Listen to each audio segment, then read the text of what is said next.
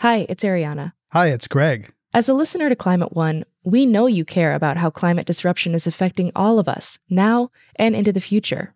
I'm guessing you already do several things in the spirit of climate action. Here's another one: giving a donation to us to continue bringing you shows about the causes and solutions to the climate crisis. You can do that at climateone.org/donate. We offer all our podcasts and radio shows for free, but it takes time, effort, and resources to produce new episodes every week. When you give, you'll help us pay for the talented staff, equipment, and materials we need to make the show. And you'll join a group of other dedicated funders and community supporters who keep Climate One on the air. If you're inspired by the guests and conversations we curate, please consider making a gift today at climateone.org/donate. Thank you for your support, and thanks for listening. Hi everyone, I'm Sarah Catherine, and I work on strategy and content for Climate One. We've been interviewing top experts on all things climate since our podcast got started over a decade ago. But now you're the ones we want to interview. Climate One would love your honest feedback on a survey we're doing to better understand our audiences. We're offering everyone who participates the chance to win one of 8 $250 gift cards by going to climateone.org/survey. We really look forward to hearing your thoughts there. Thanks again for taking our brief survey. Again, that's at climateone.org/survey.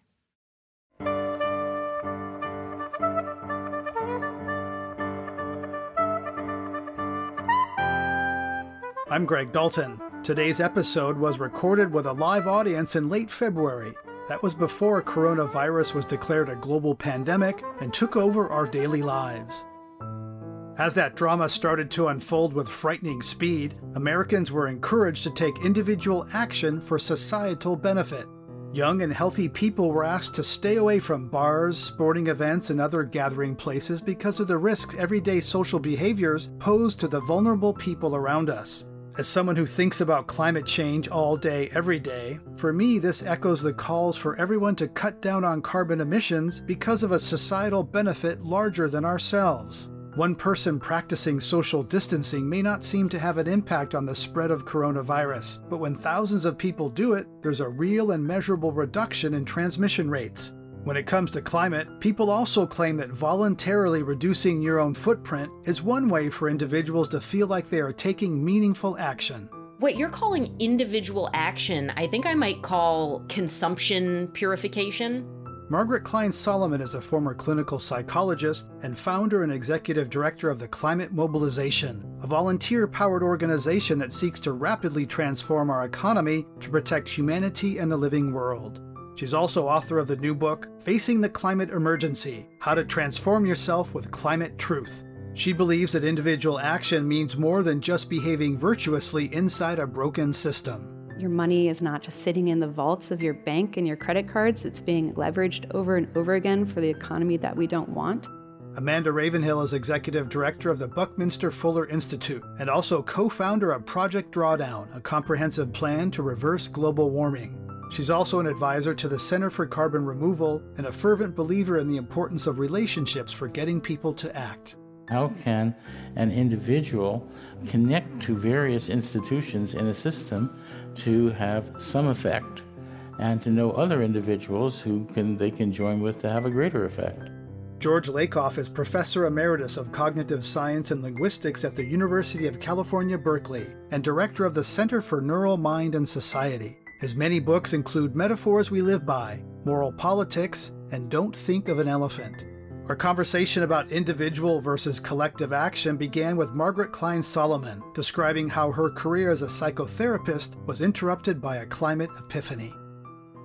I used the defense of willful ignorance for much of my adult life. I knew enough about climate that I avoided it as much as possible. But as I grew up a bit and matured, and living in New York City through Hurricane Sandy and others, I couldn't be in denial anymore. And as I looked down the barrel of what our future actually held, I realized that the life that I had planned for myself, this lovely life with being a clinical psychologist, which is a wonderful field, having a family, and, just a normal, lovely life, that it wasn't going to happen. That because civilization would be coming undone more and more due to drought, famine, state failure, chaos, that I had to grieve the future that I thought I had. But the wonderful thing about that is that when you do confront reality and, realize that, the future that I was told about growing up, all about progress and, high hopes and possibilities, that is not accurate. And instead, we are facing a catastrophe of almost undescribable proportions. When you do realize that, it opens up space to create another future, first for yourself, and then for as many other people as you can. So for me, once I realized that the future I thought I had was ruined, I decided to go all in to do everything that I could to protect humanity in the living world. And that's why I started the climate mobilization. And we'll talk a little bit more about. Thank you for sharing that. Amanda Ravenhill, you work for an institute, named after a futurist, and you also think about individual trim tabs, how individuals can have an outsized influence. So tell us how you think about individuals having an outsized impact. Yeah, so Buckminster Fuller Institute is the organization that I'm honored to run. And Buckminster Fuller was a trim tab himself. He was a technologist, kind of a techno-utopian, but grounded in ecology. He was inspired by nature's design and really a humanitarian at heart. So he talked about making the world work for 100% of humanity. And he's known for the geodesic dome, which is really an artifact and a symbol of his underlying philosophy of doing more with less. So the dome is the structure that holds the most space with the least amount of material. He had many other artifacts that kind of are symbols of a future that works for 100% of humanity. And he talked about being a trim tab. So a trim tab is a rudder on a small rudder on a ship. It's kind of the acupressure point within a system where the least amount of effort can cause the maximum effect. So instead of going kind of pressing the front of a ship and expecting it to turn, like so many of us are trying to do, it's about finding that point within the system where you can kind of almost play a trick, where one little point of pressure can unlock so many kind of cascading benefits within a system. It can be used, obviously, for good or bad. If you kind of put the wrong trim tab on something, it can cause all these unintended consequences, which is why it's so important to think in systems and ensure that we're trying to create maximum benefit, maximum co-benefits with every step that we take. George Lakoff, you do a lot of writing and thinking about individuals, the human mind, and also think about systems. So as you think about climate change, individual action and collective action, how should we think about this? Oh, well, first of all, individual actions add up. All collective actions have to do with collectivities of individuals. Individuals affect each other. They affect each other in all kinds of ways. Who you know, who you talk to, who believes what you believe, and so on. So you can't really separate out collective action from individual action. Collective action is made up of individual actions and individuals who know each other and form groups. So that is, I don't see those as separate issues. But I struggle with people can act individually, but we want to think systemically. So how can a person think about a system that they can't control but they're part of? Well, I do a lot of work on systemic thinking. But I learned this very early. I was an MIT undergraduate in math and humanities, both double major. And the thing about the math and the physics that I learned there was that you got a feel for what the size of something was. For example, when I learned that the Earth had heated up by a degree, I said, "Oh my God, you have any idea how much heat it takes to heat something as big as the Earth by a degree?" It's just like, when you go to MIT and you learn the math of those things, you say, that's amazing, that's horrific, I was overwhelmed by that, and I still am. So understanding scale, but it's the scale, I think, often, Amanda Ravenhill, of the climate change thing that makes people feel so little and inadequate. It's so big that I feel like an ant in the universe that I can't do anything meaningful. Yeah, it's a hyper object. It's like impossible to actually put your hands around. But I think we've been talking about it all wrong. Like, we've been talking about it as permanent. And if there's one thing you'll remember from this evening is that we can reverse global warming. And I think it's something that we don't talk about enough. We can actually get to global cooling in the most optimum scenario that we put together, which is with all technology that we have available today, and obviously there'll be even better results with the new technology that's coming on board. But just with the technology we have today, we can achieve drawdown by 2040. Drawdown is when we peak in concentrations of greenhouse gases in the atmosphere, and then temperatures come down about 10 years later. So my friend just had a baby. When this baby is 30 years old, we're going to have the coolest party ever because temperatures are going to go down. And I think knowing that it's temporary changes everything. It's still kind of hard to put your arms around, but knowing that it could be temporary if we all put our hearts and minds to it, of course. Really, I know for me, I'd been working in climate for many years. We started Drawdown in 2013. I'd been working with 350.org since 2009, and no one had told us that it was temporary, that it was possible to actually, 350.org, obviously we're talking about getting CO2 concentrations back down, but it wasn't in the conversation that we can actually do this. And it's so, so critical as we're grieving so much, and rightfully so, that we know that it's a temporary state and we can put our hearts and minds to it and get there. George Lakoff, that's a very positive message. Why doesn't that get through more? Because the climate conversation does seem to be one way down. There's a reason for this that has to do with linguistics. The right-wing propagandist Frank Luntz invented the term climate change. The idea was to avoid global warming or global heating at all, which sounded like humans were responsible.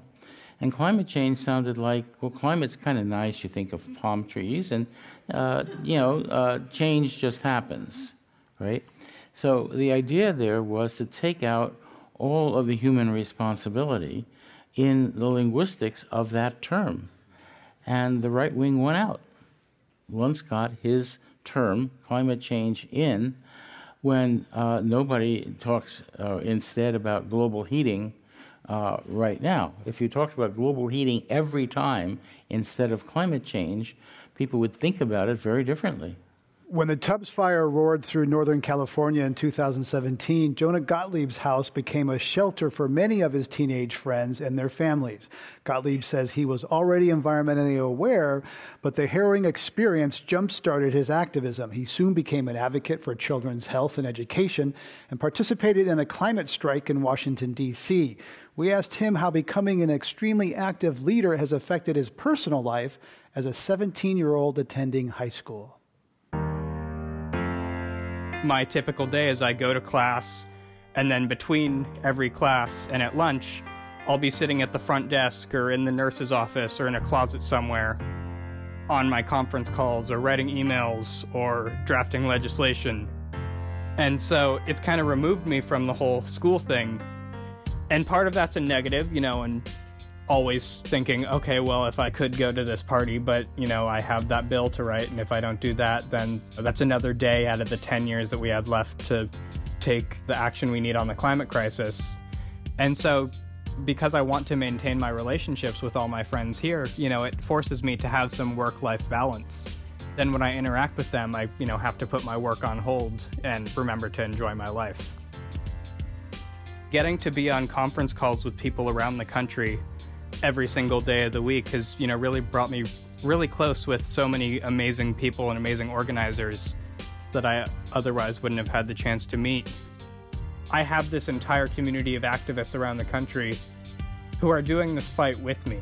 And I don't think people, outside this movement realize how many young people there are just like me who are doing this work. There are thousands and thousands of young people who spend, all their weekends, all their free time, all their lunches at schools on conference calls, talking to each other, talking to adults who get paid to do this work.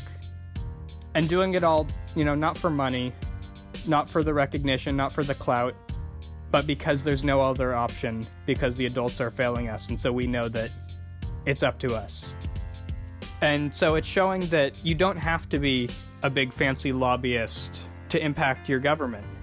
I mean, I can't vote in the California primary, and yet I'd argue that my work has changed way more people's opinions and gotten way more people registered to vote than, my one vote ever could.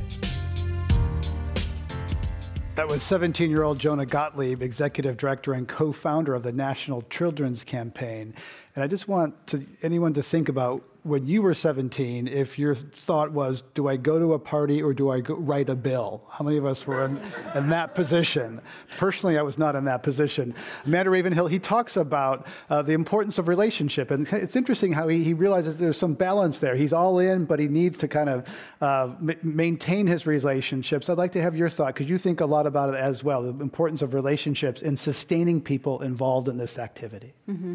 Yeah, so a lot of the work we do at the Buckminster Fuller Institute is around regenerative projects. And so these are kind of nature-inspired ways of healing the earth, healing each other, healing ecosystems, healing the climate. And a central tenet to that is being in right relationship, which is something you find a lot in indigenous cultures and wisdom. And yeah, a lot of it is just kind of understanding that we are not just islands unto ourselves, that we are all in dynamic relationship to one another. And to appreciate and celebrate that. I think that's something that's been missing a lot from the movement, is the celebration of what is working and celebration of what we do have, celebration of a reverence for the interdependence that fuels life and all of the kind of opposites of the root causes that have caused climate change. Climate change is just one festering wound of a whole array of root causes. And I think being in relationship to one another and preventing othering and racism and colonialism and all the other things that result from that othering is really critical. And so as we are looking at these climate solutions, how can we do it in a way that addresses those root causes? And we're kind of identifying those at Buckminster Fuller Institute right now with a new project that we're doing, which is called the Design Science Decade, which is something Buckminster Fuller launched in 1965, and we've rekindled for the 20s. And a lot of that is about kind of looking at the root causes, and then how do we kind of address those as we're moving forward and addressing these emergencies like climate and like others. You're listening to a Climate One conversation about me versus we. What matters more for climate action? Coming up, what role should fear and shame play in getting individuals and organizations to act? World leaders, people in positions of power, really all of us should be ashamed that we've let this get this far and this terrible. We are all perpetuating this system and this lie that it's somehow going to be okay. That's up next when Climate One continues. Sponsorship for this podcast is from the new book, Cranky Uncle versus Climate Change, an illustrated guide on how to talk to climate deniers. Dr. John Cook, founder of the website Skeptical Science, takes us on an educational tour through the world of climate disinformation. He provides insightful and often humorous tips for debunking popular myths. Our listeners ask me all the time how to talk to climate change deniers. Now I can suggest a copy of Cranky Uncle versus Climate Change. It's a funny and informative read for people of all ages and great preparation for those holiday dinners with your own cranky uncle. Changing people's minds is a difficult task, but identifying and preventing the spread of misinformation with proven data and scientific evidence can be just as important. Pick up your copy of Cranky Uncle versus Climate Change today everywhere books are sold. For more information, visit crankyuncle.com. This is Climate One. I'm Greg Dalton, and we're talking about individual versus collective action with George Lakoff, Professor Emeritus of Cognitive Science and Linguistics at the University of California, Berkeley, Amanda Ravenhill, Executive Director of the Buckminster Fuller Institute and co-founder of Project Drawdown, and Margaret Klein Solomon, a former clinical psychologist and author of Facing the Climate Emergency: How to Transform Yourself with Climate Truth. Margaret explains how being a low-carbon consumer often doesn't translate into more important systemic changes. Doing this work, doing this political work, and just spending time learning about these issues and knowing these people, it's kind of inevitable that I have taken some steps, whatever. We have solar panels and so forth, but that's not politics, and it's not how we're going to win. And what you're calling individual action, I think I might call, like consumption purification. Whereas what Justin is doing is individual action, right? He's one person, but what he's doing is leadership, right? He's building his own power, and he's showing his peers that they also have power to transform the broken system, rather than to try to be the best, most pure consumers within a broken system. Amanda Ravenhill, you put it a little bit differently. You think that the footprint, the idea everyone goes around thinking about their carbon footprint, maybe buying offsets, agonizing over many decisions. It's a real source of contention in my home with my wife. Like, really? Do we have to, every single thing, think about a life cycle analysis of everything that goes in the refrigerator? Really? Amanda, you think that the footprint is important and reductionist. What do you mean by that? Mm-hmm, yeah. So a lot of us are talking about kind of moving to zero and moving to having, zero carbon footprint. War zero is one of the metaphors that people are using now. I think it's just looking at doing less bad. And doing less bad is not going to get us there. And so an alternative would be, what's your carbon handprint? What are you able to do that other people aren't able to do? That's kind of proactive, that you're creating more good in the world. I think more of us we're more capable than we know. And we have access to capital, we have access to people, we have access to all sorts of privilege. If you make more than $35,000 a year, you're in the global economic 1%. Your money is not just sitting in the vaults of your bank and your credit cards. It's being leveraged over and over again for the economy that we don't want. There's a lot that you're doing, maybe passively, with your cash and with all sorts of things it's a different mentality than just trying to go to zero. It's really saying, what can I put out there in the world?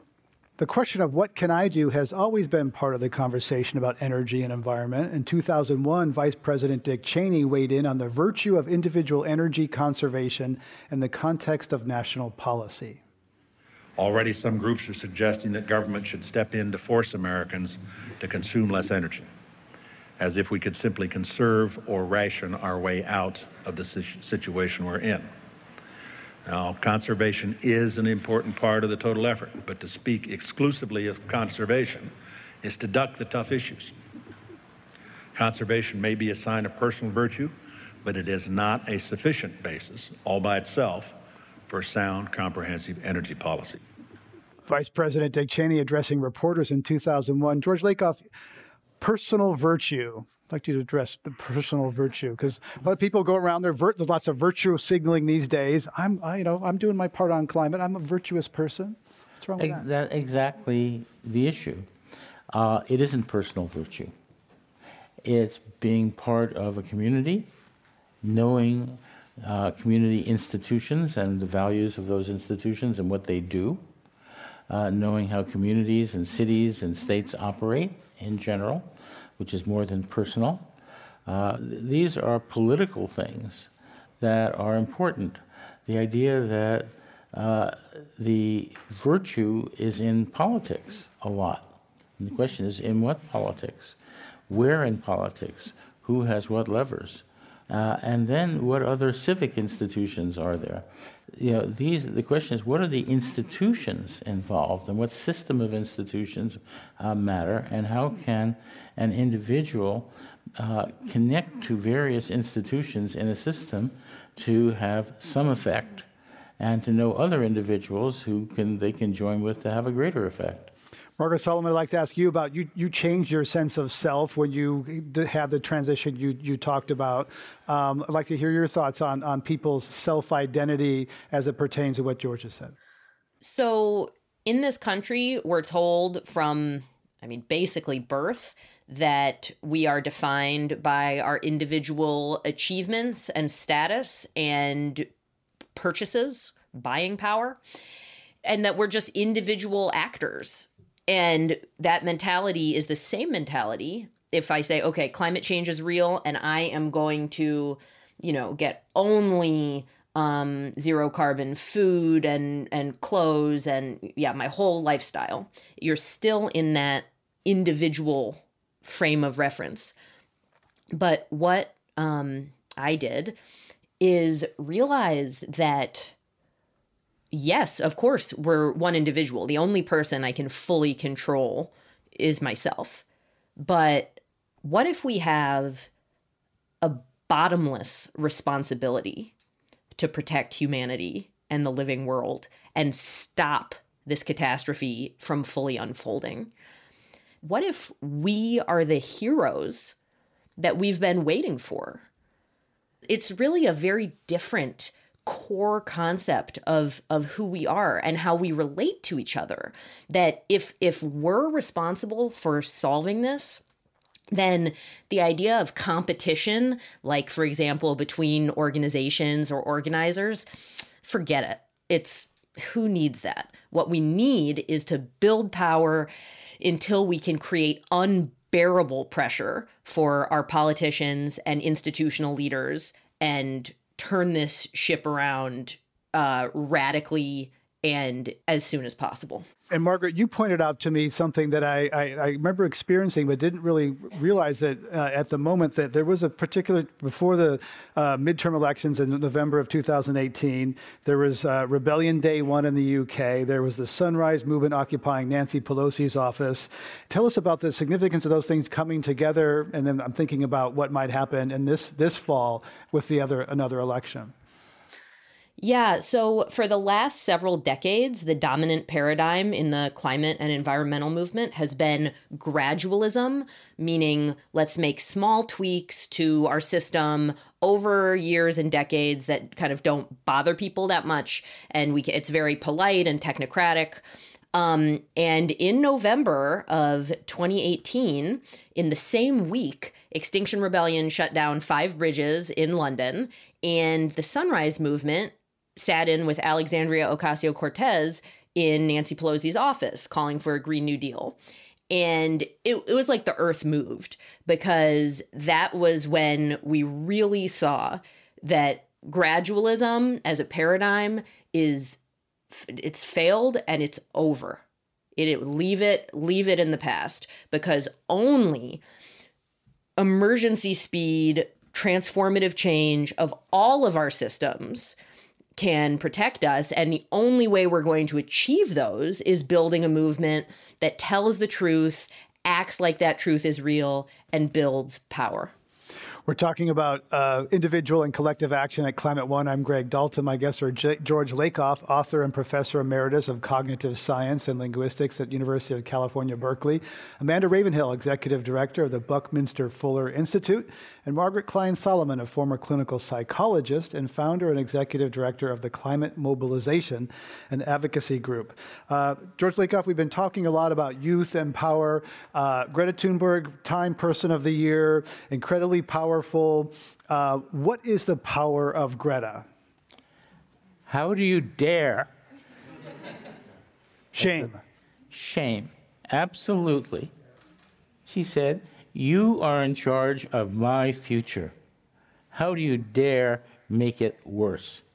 Not only my future, but the future of everybody my age. How do you dare make it worse?" That's power. And I thought also that she really called out adults who sort of pat kids on the head and say, "You give me hope, you'll solve it." And she's like, "No, you solve it now. Don't wait for us," right? That's a cop-out. Exactly. It is a cop-out. Margaret, I'd like to get your thoughts on the, shame. Oftentimes, I've learned that shame is not a great motivator. That's like people feeling bad about themselves. That's not motivating. So do you agree with that Greta's power flows from shame, and your thoughts about shame as a psychologist. Greta tells the truth, and she doesn't worry about whether that is making people feel uncomfortable or whether it's hurting their feelings or really anything. It's just the truth, because that is so important on its own. So whether or not people have a positive or negative reaction to shame, I don't think that's the defining question. People, world leaders, people in positions of power, really all of us should be ashamed that we've let this get this far and this terrible. And obviously there's varying degrees of responsibility. But through passivity, I mean, merely just living your life as normal, we are all perpetuating this system and this lie that it's somehow going to be okay, or we're not going to just hit the apocalypse in just years or very few decades. So the reason that that's so hard to talk about for almost everyone is because we're so socially attuned, and we worry like, oh, if I talk about the truth of the climate, then this person's going to feel uncomfortable, and this person might feel guilty or ashamed, and this person might want me to, leave the dinner party or whatever. They're going to think negative things about me. And Greta's just over it. I mean, she does not care. She's just telling the truth. Do you ever censor yourself in social situations? Not really. Amanda, I'm pretty over it myself. Amanda, did you ever censor yourself in social situations about climate? Like, I can't go there now. Can I just live in this little bubble of denial for the next 30 minutes? No, not really. No, I don't. I don't like to live. I mean, there's so much good news around it. I think I have a different view than most people. Like the crow's nest upon which I stand on this spaceship Earth is, there's so much good news from where I'm standing. And I see climate as really a reason for this like global renaissance and changing so much of what we do, and bringing about healing for all sorts of different systems. I like to call this time the awkward era, because the good news is getting better and the bad news is getting worse, and it's kind of hard to know. You're like awkwardly in between what's going on. I think if we feed ourselves with the good news and really see that potential of this moment, climate change is bringing us all together. It's making us see that we're all one global community. It's helping us understand systems. There's all of these. My husband here calls me the Queen of Silver Linings, so this is just my character.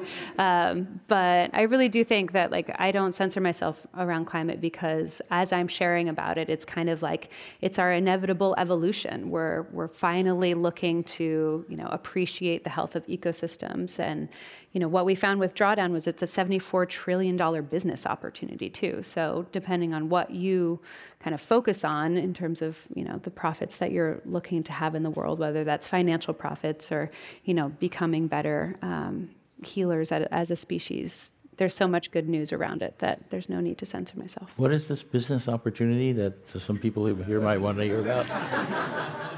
Electric vehicles is the number one business opportunity, according to the model that we created. Yeah. But there's so much. Agroforestry, if you add up all the different agroforestry solutions and Drawdown, that becomes the number one solution. And, that's per acre, you can sequester as much carbon as the average American emits in a year.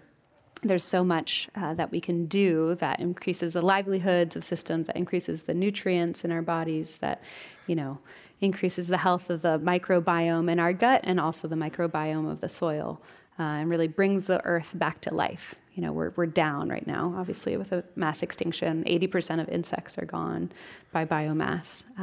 But we have to take that long view of this being temporary. If we get stuck in the rut of not having as much life, then it'll be a self-fulfilling prophecy. But if we know that it's temporary and we can take this longer view of kind of restocking the earth with life, and in doing so, healing so many other things, then yeah, it's a completely different narrative than what you're typically hearing in climate. Can I call you when I get down and you just say that to me, and that can you just kind of George Lakoff, that was a classic reframe. She took something that, so how can other people, reframe it the way that don't have Amanda's innate optimism and, reframe climate as a huge wealth creation, joyful opportunity? Basically, it's a technical linguistic problem. That is, how do you take what you have and put it into everyday language with everyday issues, things that people encounter in their everyday lives so that they notice it. If something's not named, if there isn't a word for it, you're not going to notice it. So it's important that we have words for all those things you're talking about as they occur in everyday language, not just as technical terms, but as part of what you see around you. That is a matter of language creation. And language creation exists, it's there. Every advertiser is involved in language creation. And, basically, we need to understand what kind of language creation we need to be engaged in, what language we have to create, how do we get it out there, what are the ways to do this, how does the media help, and so on. I mean, this is a technical thing that has to do with language and the way language gets into the population through the media. So, unless you're talking about the media and how the media changes and how new language and new topics get into the media, you're not going to succeed. George Lakoff, there's a lot of talk about hope and optimism. What's the difference? Hope says there's something impeding you. Hope says there's something in the way and you've got to get past it.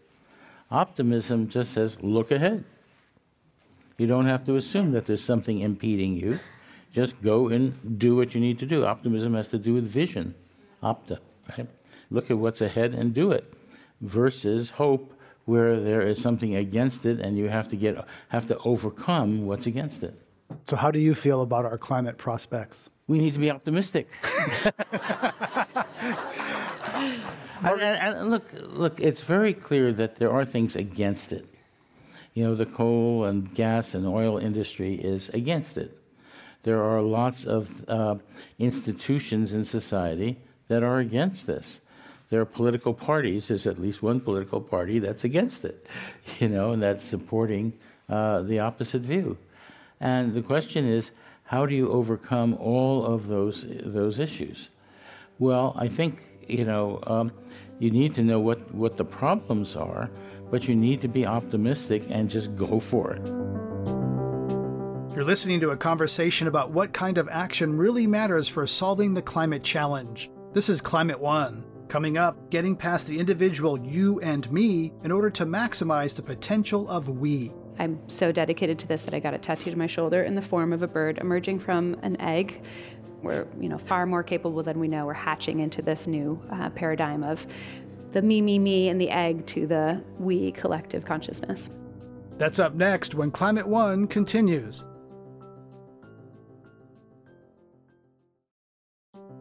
This is Climate One. I'm Greg Dalton. Climate One records many of our conversations with a live audience at our modern and green new home on the waterfront in San Francisco. Due to the coronavirus, we've suspended public events through April and possibly beyond. When we resume public events and you happen to come to San Francisco, I invite you to come check us out. Our programs are open to the public and listed on climateone.org.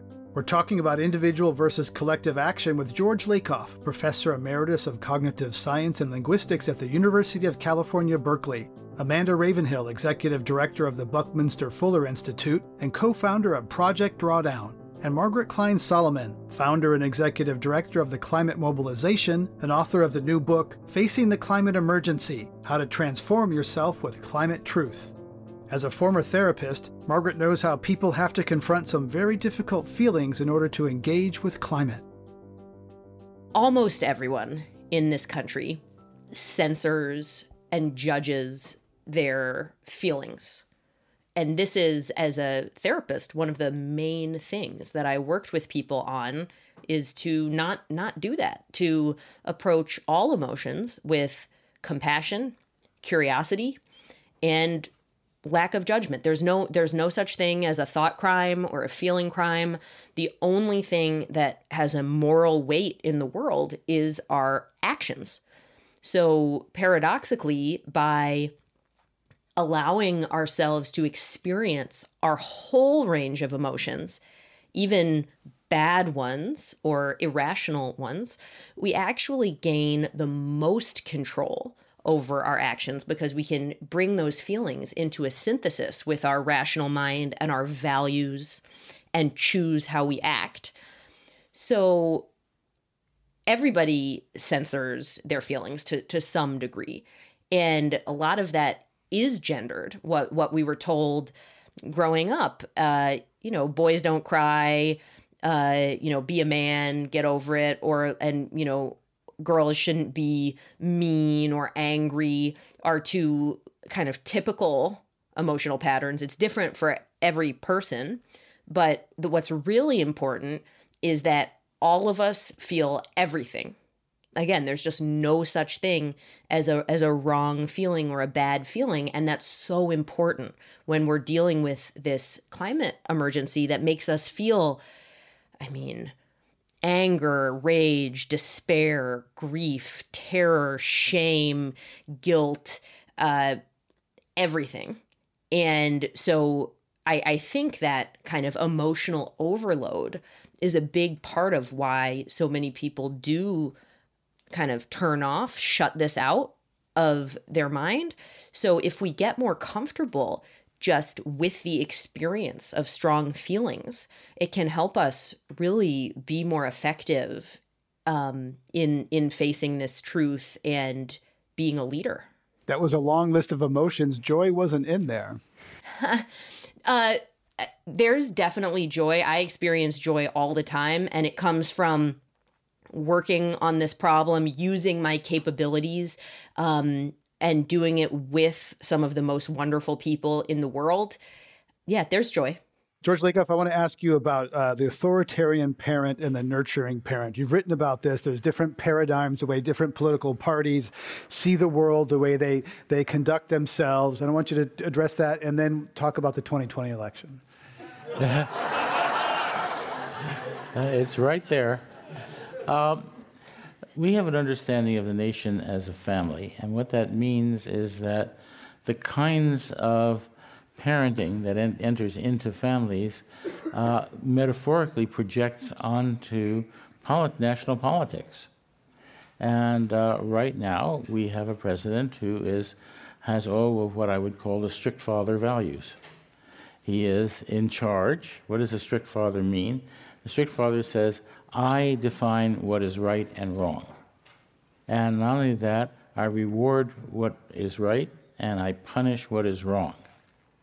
And the punishment has to be painful enough to make people stop doing what's wrong, make children stop doing what's wrong. That's what a strict father does, and you map that onto politics, and there's Donald Trump. Straightforward. And it's funny, I had written about this, and I got a note from Donald Trump Jr., who said I didn't have a strict enough father. Just thought you'd enjoy that. And some people would say the antidote to the strict authoritarian father would be a nurturing parent. Do you see a nurturing antidote opposite to that in the Democratic field? Nancy Pelosi. Or Michelle Obama. Yeah. No, or even Barack. Yes, these are caring people who act so that the caring works. Nancy Pelosi is one of the most effective political figures of our time. If you really keep track of all the stuff she has done, it's pretty amazing. And it's there to care for people. Now, caring has to do with a couple of things. One, it has to do in a democracy with providing public resources for everyone. That's what, caring within a democratic system is about. The other part is a government of by and for the people. Lincoln got it right. So you have a government of, by, and for the people, and a government that provides, public resources for private life and private enterprise. Those are what government is about, or should be about. And if they're not about that, there's something wrong. We're going to go to our lightning round, and I invite each of our guests to write yes or no quickly to true or false to these questions, beginning with George Lakoff. True or false, liberals hate repeating themselves? Yes, true. And it's sad. Conservatives know repetition is the key to a winning message. You have to have repetition. Amanda Ravenhill, true or false, empowering women and family planning are two large climate levers that people don't know or talk about enough. True. True or false, Margaret Klein Solomon, you used to live your life as a resume polisher. True. And also for Margaret, now you're a climate warrior. True. Amanda Ravenhill, true or false, anything that feeds apathy is dangerous. True. Margaret Klein Solomon, a person who has a big carbon footprint and claims they care about climate is a hypocrite with low credibility. Sometimes true. True or false, George Lakoff, you have made personal sacrifices to reduce your carbon footprint. It's an interesting question. True, for a number of reasons. You wrote a book about that, I know, but I mean, because I don't see it as sacrifice. I mean, I see it as a way of life. So it's about the frame. It's about that. True or false, George, you feel guilty about your personal carbon footprint? No. Last one for Margaret Klein Solomon. Some people view your organization as full of jerks. Sometimes. All right, let's give them a round of applause for getting through the lightning round.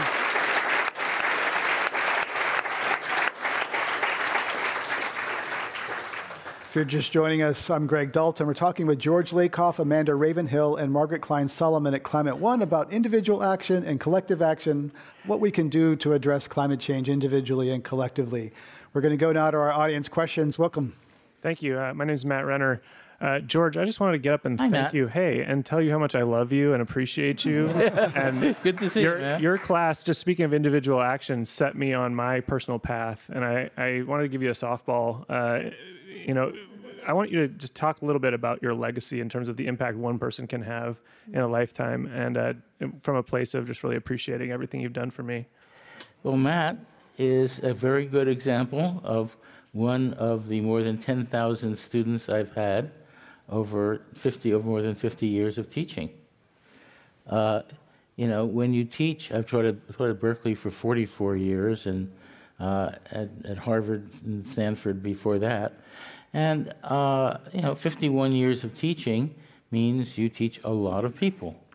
And in a way, it doesn't matter. People would think, what I do is I teach cognitive science, I teach linguistics, and I teach application of that to everyday life and politics, right? And when I talk about politics, the people in my department got very unhappy. As I said, I got denied promotions for writing books that talked about politics. Too bad. And, but the point was that I've had over 10,000 people like Matt in these classes. That is an amazing thing to be able to do, to be able to teach 10,000 students in 50 years is a wonderful thing. I couldn't think of a better way to spend my life.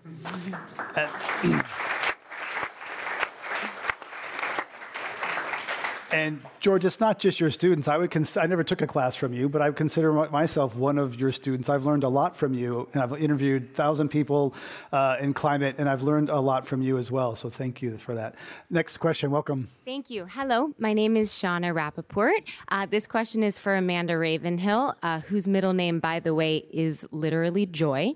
I'd love to also hear Margaret's thoughts on this question as well. And it comes back actually to the subject and title of this evening's event, which is Me versus We. And I think there were threads that address this, but specifically, I would love to hear a little bit about, for example, I work a lot with many of the biggest companies in the world on advancing climate progress. How do we actually shift the paradigm while we're still existing in this current system of maximizing short-term profits, maximizing individual gain, to one that truly includes the collective we? Thank you, Shauna. So Buckminster Fuller did this really great analysis around 1970, and he said that we actually have the technological capability of taking care of everyone on the planet at a higher standard of living than any have ever known, and that it no longer has to be you or me, but really we.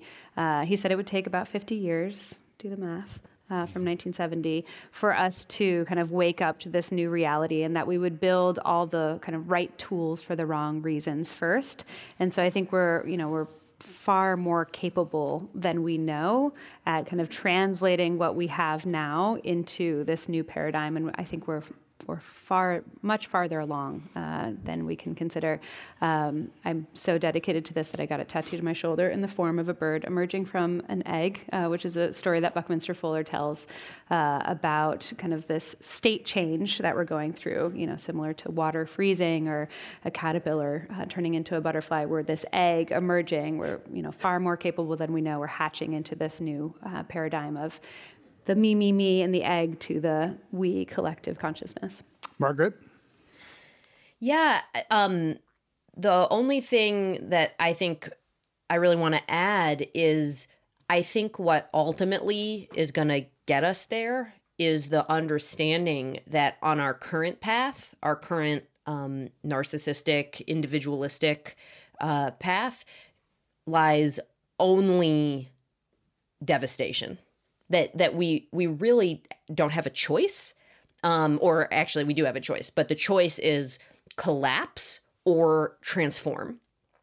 And so what has previously been viewed by many as altruism versus selfishness, what we're realizing when we see what's happening on our planet is that really, there's only one way for any of us, even individually, to have a future, and that is for all of us to come together and, I love the quote, but yet to make a planet that works for everyone.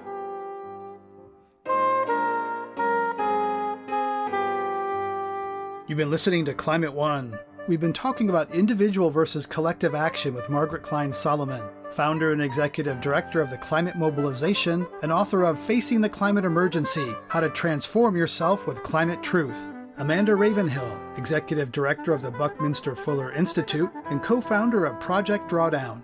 And George Lakoff, professor emeritus of cognitive science and linguistics at the University of California, Berkeley. This Climate One conversation was recorded in late February before coronavirus was declared a global pandemic. As I'm recording this in San Francisco, officials have just issued an order to shelter in place, which will impact our ability to produce our podcast and radio show. We have pulled excellent programs from our archives for the next couple of weeks. We're planning in future episodes to explore how the response of humans, societies, and governments to coronavirus informs what we know about the response to climate disruption.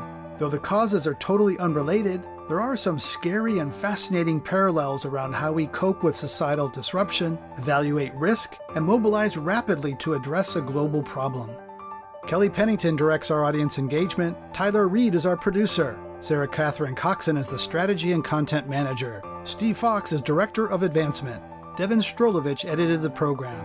Our audio team is Arnav Gupta, Mark Kirshner, Justin Norton, and Andrew Stelzer. Dr. Gloria Duffy is CEO of the Commonwealth Club of California, where our program originates. I'm Greg Dalton.